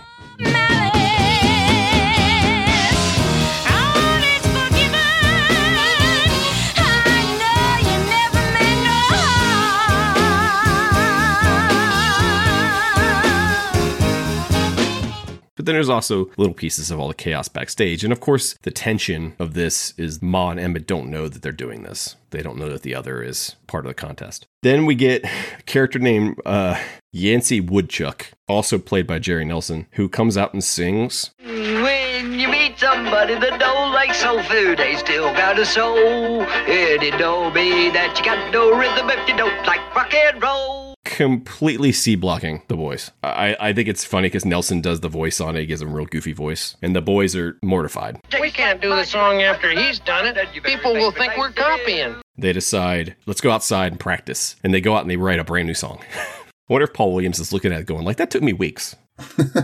Tell me these four critters went out back and wrote this song. And we're going to talk about Brothers in Our World, because there's actually a very cool relationship between the two songs. The first to perform of our leads in the talent contest is Alice, and she comes out in her nice dress, and she sings a song that the Fox calls, says a traditional song of the river. It's a song called Our World. We're closer now than ever before. There's love in our world, and we're showing it more. This is the other song I think that you needed Sokol for, and not Frank. I definitely agree with that one. I mean, she's an actual, like, trained singer. She approaches it with the right level of... I think that if Frank was singing these songs, there would be a hint of cynicism or irony or whatever you want to call it, no matter what, just by default. I think Frank Oz is talented beyond measure, but I don't think this kind of performance, especially playing a woman in that case, would be one of his strengths. Specifically because this is sort of her clincher song. Yeah. This is the thing that's supposed to bring everything home. This is something that, in Emmett's case, he wants to keep practicing to make sure the band's tight. You never sense a lack of confidence from Ma Otter. There's a kind of gravity that she brings to it that Frank can bring to different roles, but I don't think he would have been able to bring to this one. Yeah, and I think they recognized that. It wasn't like when they were done, they went back and redubbed Frank. They knew this was the plan ahead of time. When they're shooting that scene, Frank is lip-syncing to Marilyn's track already. Frank knows that all of his dialogue is going to be replaced later. Mhm. You know, so it's not like a David Prowse Darth Vader thing where he really thought they were going to use his voice for Darth Vader. I didn't know that. That's depressing. I don't know if he found out till the premiere, maybe. Oh, that's rough. You can find footage of David Prowse's voice coming out of Darth Vader in scenes. I'm a member of the Imperial Senate on a diplomatic... You are part of the Rebel Alliance and a traitor. Take her away. But I think Alice does a great job. Like you said, I think she just thinks she can win because she can just sing. You know, there's nothing flashy about it. It's very plain and very, very beautiful. And there's a great line out back when the boys see that she's performing, and Emmett's like, "It's Ma," and Wendell's like, Yeah, and she's better than we are. So the crowd in the theater, kind of like what would happen on the Muppet Show, is just full of rejects. You have some characters, but like on the Muppet Show, the audience, eventually you're going to see characters that, you know, like Menomina and stuff end up being like part of the audience because there's no other use for them anymore. And the audience for this, they're trying to pack this thing. And I was in charge of doing the audience, and I honestly don't remember how many audience members there were, but there were a lot. And we basically took sort of, when you're making a puppet, you end up making 2 or 3 sort of mock-ups. So a lot of the mock-ups were made into audience members. If there was a pattern that we didn't use, we made it in 5 different kinds of fur and then trimmed it different ways so that they were all, you know, they were all furry woodland creatures. We were filling up the audience with all sorts of miscellaneous bodies and pieces and parts, and would put them together and put a hat on them, and then they'd look fine. she gets a pretty warm response. Now the panel, the judges are, like we said, Gretchen Fox, who's the mayor's wife, but who we saw be very mean to Alice. Doc Bullfrog, who seems like he's like the richest guy in town. He's got that vibe, right? He owns the Riverside Rest, which is kind of the hot night spot there, restaurant and bar. And then James Badger, who I don't think is a character at all, is the other person in the thing. So then the boys sing, and they've been out in the alleyway practicing a new song because they can't do barbecue. And they sing a song called Brothers.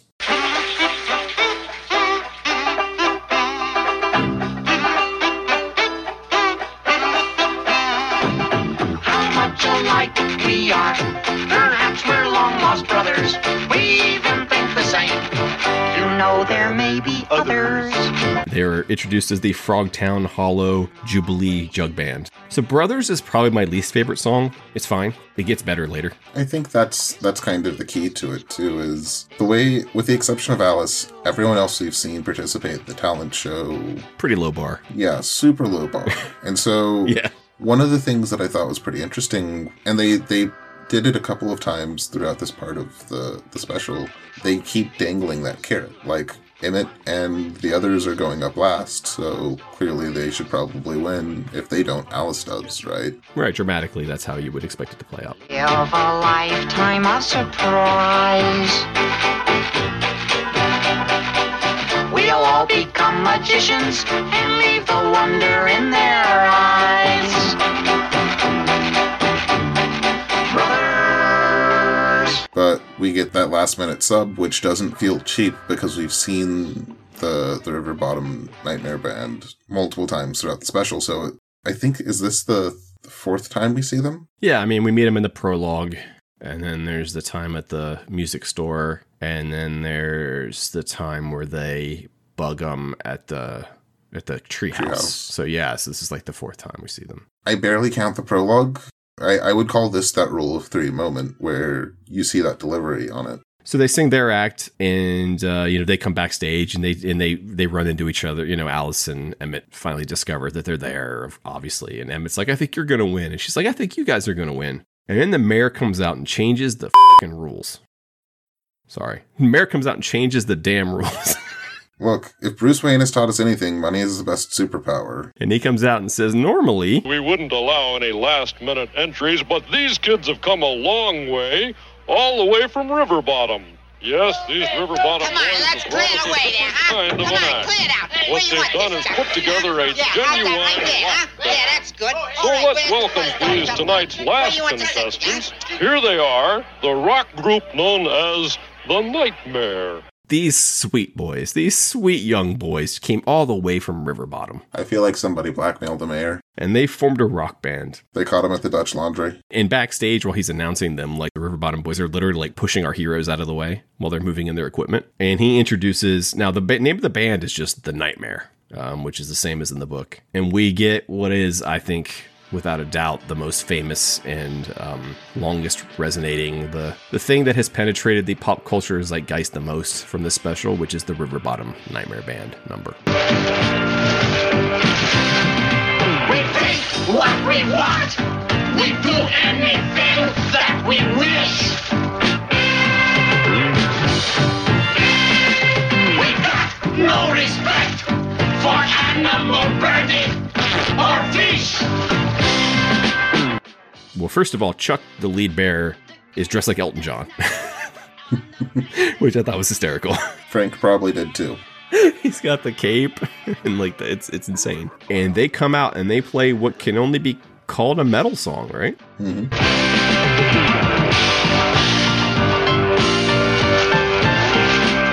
We know we're a mess. A tie does not like to be clean. You know, Chuck is dressed like Elton John. The fish doesn't do a thing. He just swims in a bowl. I mean, he's there for moral support. He's helping them keep time. He's their metronome. What I thought was great is I thought they actually had a fairly realistic depiction of how a snake would play a guitar. If you watch the way the snake is wound around the guitar, like he uses the tip of his tail to strum, and then he's got the middle of his body's going up and down on the frets. Of course, my daughter, who is taking guitar lessons, is like, that's not a chord. She was very critical of his guitar playing. As she should be. This scene reminds me, I had a flashback watching it today, because I remember as a kid, this scene kind of scared me a little bit. They are very kind of, for a show that is so gentle, these guys come out and they sing a song that's just about being evil. We laugh in your face. Oh, we practice our growl and our sneer. We break up your place. We are dangerous when we are near. If you think about it, that is pretty good pop sensibility. The first time I ever heard Metallica, I was 7th grade in Ohio, and our junior high had a talent show, and I did participate, but the 8th grade kids, 4 of them had a band, and they, complete with a bell and a smoke machine, did For Whom the Bell Tolls by Metallica. Really?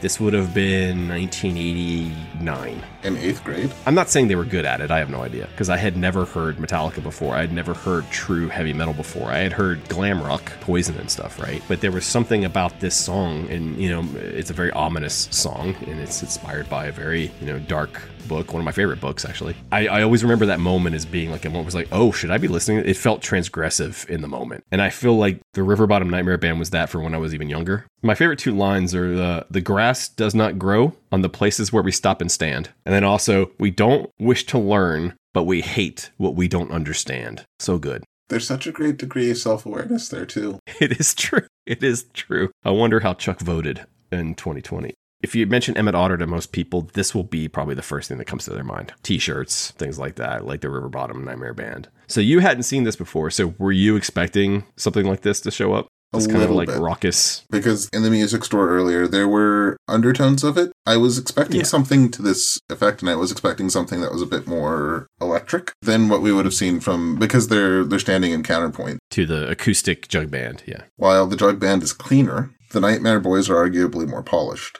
They're a better band. And there's a higher production on it. Costumes, they got effects, they got a fish. Did Emmett have a fish? No. I mean, he might have had one for dinner. Everything else about the way this is set, everything about the way they built the physical set, and the way that we get to meet all of the characters that are from Frog Hollow lends itself to jug bands. It lends itself to that particular genre of music. Yeah, and the hymnals too. Yeah, it's all very sort of salt of the earth. Pastoral. Yeah, and then the River Bottom Boys are something else entirely, and it's something that is significantly higher energy and possibly more catchy. It's sort of forcing itself on that context. I did notice during the number that Wendell seems to be the only one of the jug band that is digging it. He's backstage bopping along to it, so Wendell's apparently down with it. So the Nightmare come out and they deliver their big performance, and it's huge and it's great. And they win. Did you expect that? Yes, but only because they got subbed in at the last minute. The Nightmare Gang never saw the Jug Band as rivals. They barely registered. They trolled them at the clubhouse a little bit, but honestly, they trolled anyone they came into contact with. Emmett and his friends weren't special to them. The story is weaker if Emmett and his friends win that competition. Yeah, it's like the end of Rocky. I still have to see that. You never seen Rocky? Chad, we've been over this. I'm not cultured. I haven't seen... Turn in your passport. Rocky. I haven't seen any of the Rocky movies, including Creed. I haven't seen The Godfather. But Rocky. All right. But you've seen The Karate Kid. I've seen all of the Karate Kid movies. Here's my question. We've got this Badger, we've got Doc Bullfrog, and we've got Gretchen Fox. They voted for the metal band? I feel like they've got dirt on someone or multiple someones. Because sure, they're competent, but they're also not very high on integrity. They're actively singing about how awful they are. The entire song is about being unrepentant bad people, which again, in the world of metal, you got a hit on your hands. Okay, so Gretchen Fox doesn't like Alice, or at least is mean to Alice, so maybe I can see her voting against Alice and her son. But Doc Bullfrog voted for the metal band? I don't buy it.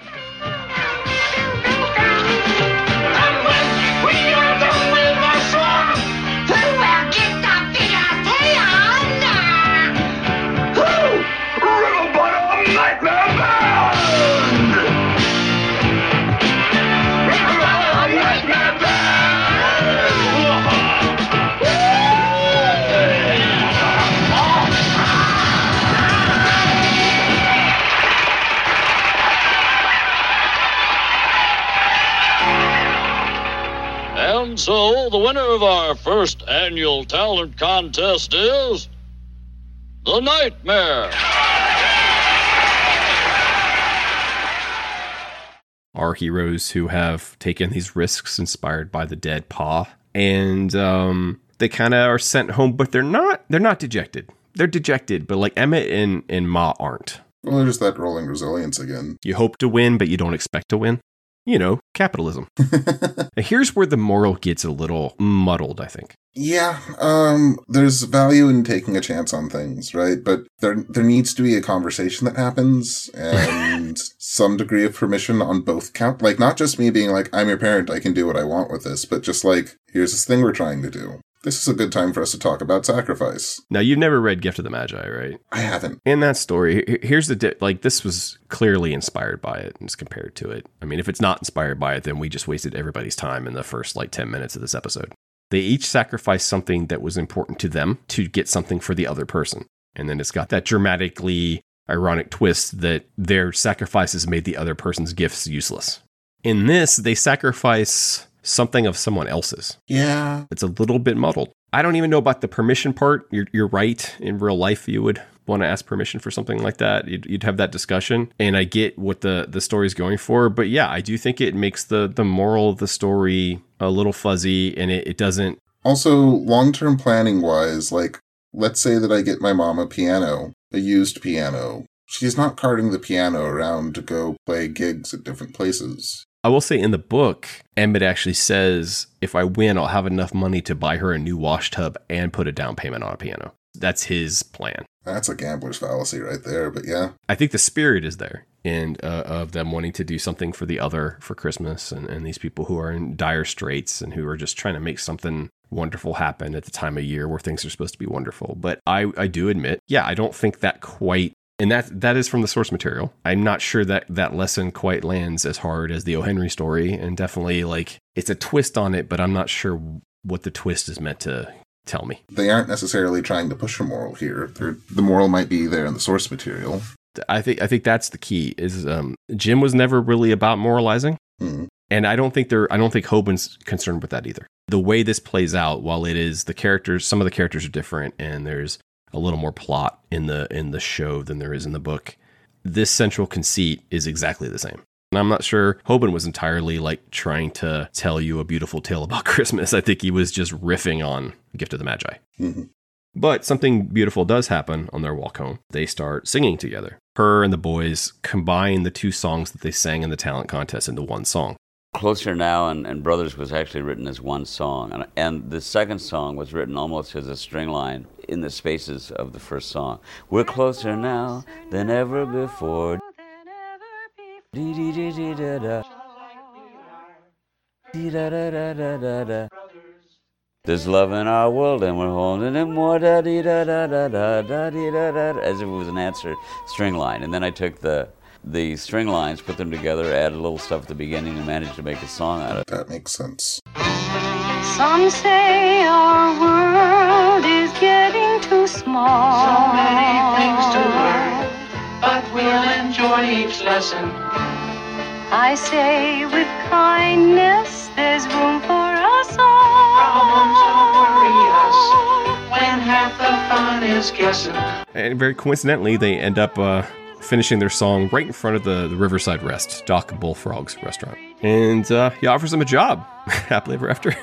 I'm going to assume, yes. I do like the fact that they specified that they would be paid in actual money. I don't think that Doc's above changing the rules or letting another band in at the last minute, or... The line that always strikes me, and reading the book, this line was Emmett's, but it's Ma's in the movie. Is the pay regular when we play regular? Sure is. And meals are on the house. That was a very Mom thing to me. Mm-hmm. Like, everyone's excited. She's like, hold on, let's talk logistics for a second before we get excited. And in the book, Emmett says that line. I think it's so much more authentic coming from the mom. Yeah. And and so they get a job playing a very famous line. Golly, you got mashed potatoes? About Wendell's love of mashed potatoes, which I wish they would have established earlier. Yeah, and they go, and then we cut to that night. They get their first gig that night. They're singing the same song. Now, when I was watching it tonight, my wife said they're going to have to come up with a few more songs. They can run like the Cantina Band does. They'll be fine. Well, they have at least 2 songs.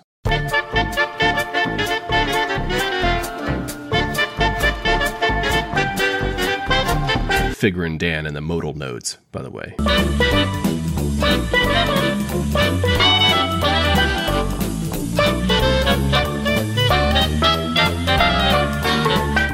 Emmett, what do you say? Sounds better than selling snake oil. Well, sure. Nobody wants to oil a snake these days.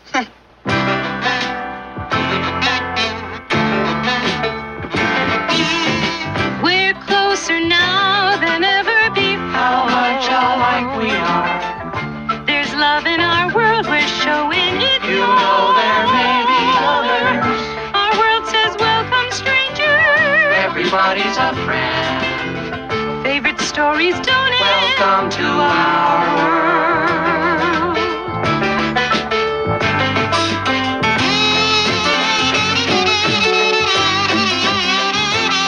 And so Ma and Emmett and the boys started to make a little regular money and a lot of really fine music. And from then on, Christmas was a little merrier on the river.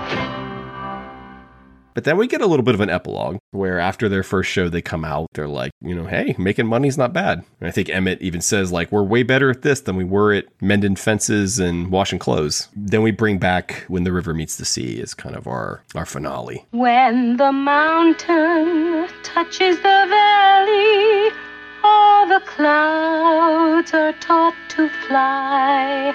Thus our souls shall leave this land most peacefully. I didn't grow up in a religious household at all. We celebrated Christmas, but we weren't practicing. You take something like the Charlie Brown Christmas. It has a very, there's that very famous moment where Linus kind of gives you the story of Christ. Mm-hmm. Sure, Charlie Brown, I can tell you what Christmas is all about. And there were in the same country shepherds, abiding in the field, keeping watch over their flock by night. And lo, the angel of the Lord came upon them. And the glory of the Lord shone round about them. And they were sore afraid. And the angel said unto them, Fear not. For behold, I bring you tidings of great joy, which shall be to all people. For unto you is born this day in the city of David a Savior, which is Christ the Lord. And this shall be a sign unto you. Ye shall find the babe wrapped in swaddling clothes, lying in a manger. And suddenly there was with the angel a multitude of the heavenly host praising God, and saying, Glory to God in the highest, and on earth peace, goodwill toward men. And it gets real religious, but specifically religious. And so it's never been my favorite Christmas special because of that. What I love about this is like there is such a thing as secular Christmas that is just as, I think, powerful as religious Christmas can be. When the river meets the almighty sea. Before 2020, I was always happy when Thanksgiving rolled around, not having nothing to do with the origin, because the origin's terrible, and a lot of what it precipitated was also terrible. Yeah. But the spirit of a holiday in which you do meet with people that you love and just find things to be grateful for, I think that in itself is a positive thing. There's just always been something about this special where it feels religious, it feels spiritual, it feels like the spirit of Christmas, but at the same time, I think anyone of any denomination could enjoy it. Jim Henson is one of my personal heroes and has been since I was a kid. Another person in that category is Rod Serling, and that's specifically because he told stories that, sure, they came out middle of the 20th century, but they're all about very human elements. So even if they are set in a specific time or place, the heart of it comes in the dynamics and interactions between people. One of the first things we talked about was the dynamic between Emmett and his ma. That's what carries this full thing, even when they're not on screen together for like half of it, I feel like. The connection between them is still very palpable throughout because that is their driving force. That is their parallel driving force. And really, when you really step back and look at the whole narrative, it really is just like these two otters who did something kind of dumb because they think their dad would have done it. And so at the end, they sing their dad's favorite song because apparently it worked out. In a roundabout way, it worked out. That's another sign of these things, though, right? Where it works out, but not in the way they think it's going to. I'm now drawing a weird parallel with Bad Lieutenant, Port of Call, New Orleans, because that movie shouldn't work out, but all of his bad decisions cancel each other out. I'm working on about an hour and a half sleep over the past 3 days, and I'm still trying to remain courteous. I'm beginning to think that that's getting in the way of my being effective. Before we go, I wanted to talk about one thing that is also part of Emmett Otter lore, which is the gag reel. I don't know when this was first released. I think it was on the first DVD release, but there's just an 8-minute gag reel from Emmett Otter, and it's got a few funny pieces, but the centerpiece of it is so at the very beginning of the special, when the River Bottom gang is trashing the music store, Ma and Emmett are standing outside and they see their chaos and they say, "Who are they, Ma?" "Beats me. Hooligans is what they are.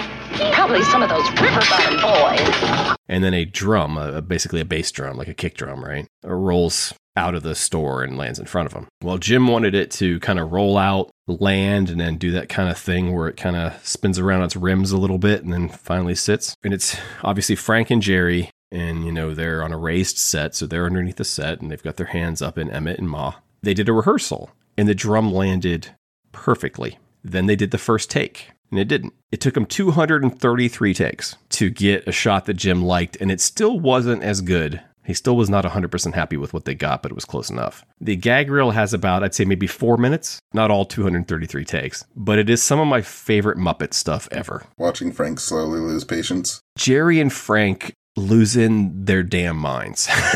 I'd watch all 233 takes. Just in the compilation they assemble in the gag reel. And it's available on YouTube. It's available on the Blu-rays. Everyone should check it out. But you can watch them just losing it. And it's such a reminder of how funny Frank Oz is and how funny Jerry Nelson was. I know you hadn't seen it before. I made sure, normally I don't make you watch that stuff, but I was like, you have to watch the gag reel. I'm glad I did. Who are they, Ma? Beats me. Hooligans is what they are. Probably some of those River Bottom boys. Okay, one more time, please. Drum back. My God, it went right in the studio floor. Hey guys, even if it does that.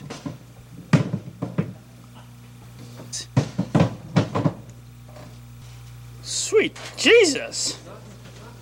Good Lord, you see that? Did you see that? Did you see? Hubba wah! Hubba wah!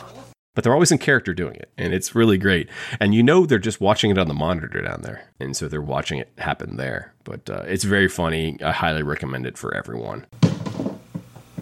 Nice turn. Who are we, Ma? I couldn't care less. You stupid. flat out, huh?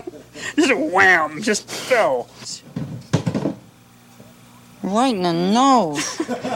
Get off my foot. 19C, take 233. I love this.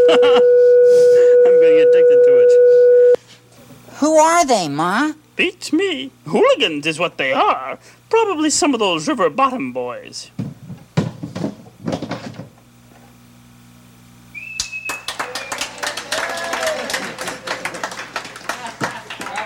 Can't we do it again, Ma?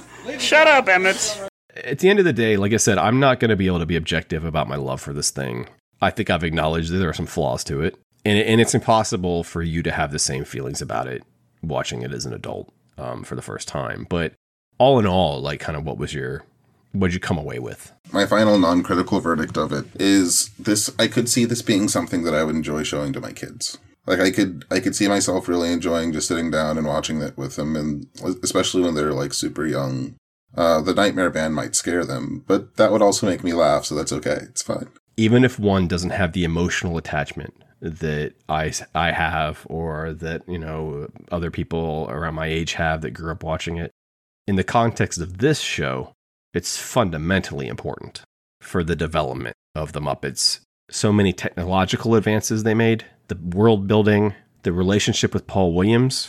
There's just so many things, and like I said, it's almost a trial run for making their own movie. As far as in the story of Jim Henson goes, it's an important milestone. I absolutely agree with that.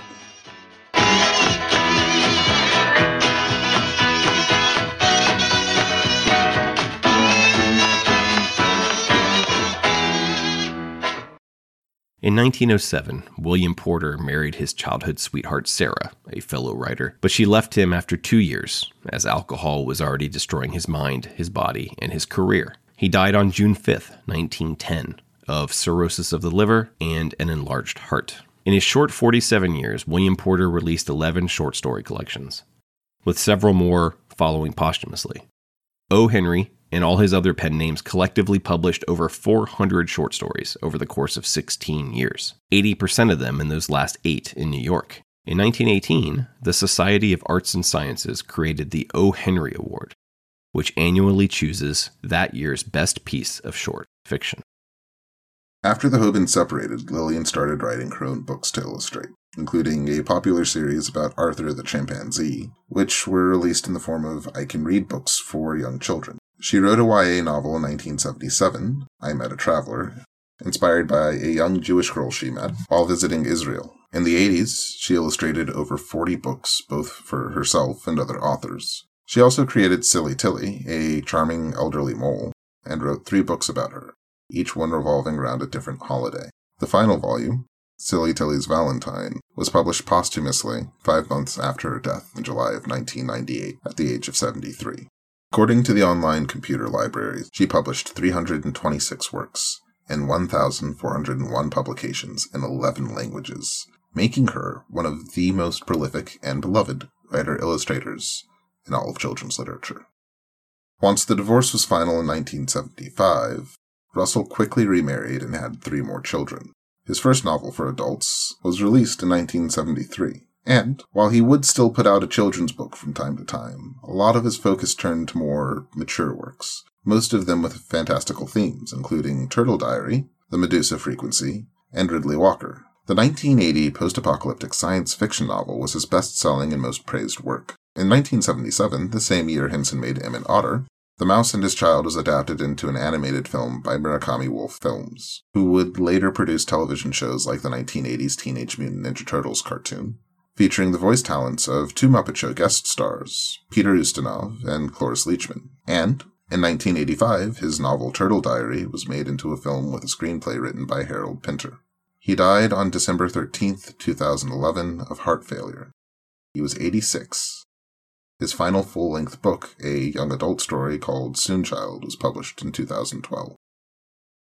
The reviews for Emmett Otter's Jug Band Christmas were generally quite positive, but not a whole lot of people saw it.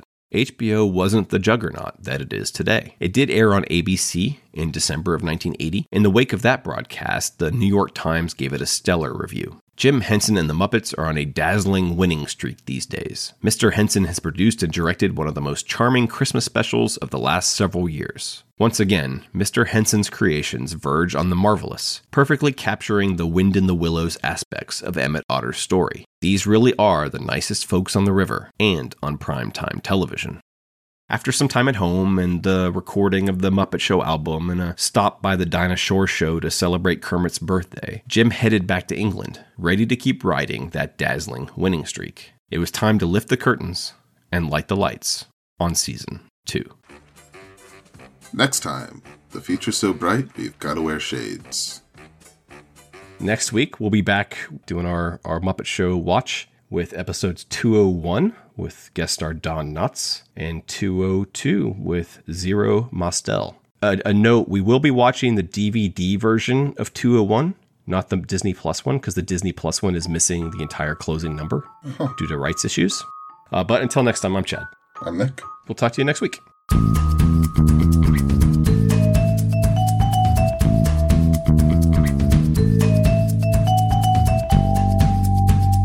Feat of Lunatic Daring is written and produced by Chad J. Shonk and hosted by Chad J. Shonk and Nicholas Jackson. Music by Seth Podowitz. And a proud production of Antithesis Audio. Can you make much money on those pumpkin pies, Ma? Oh, about enough to buy wool for another pair of socks, I guess. Good thinking, Ma. Now you can knit more socks to buy more pumpkins, to sell more pies, to buy more wool. Oh, all right. Lean into those oars or we'll never get to Waterville.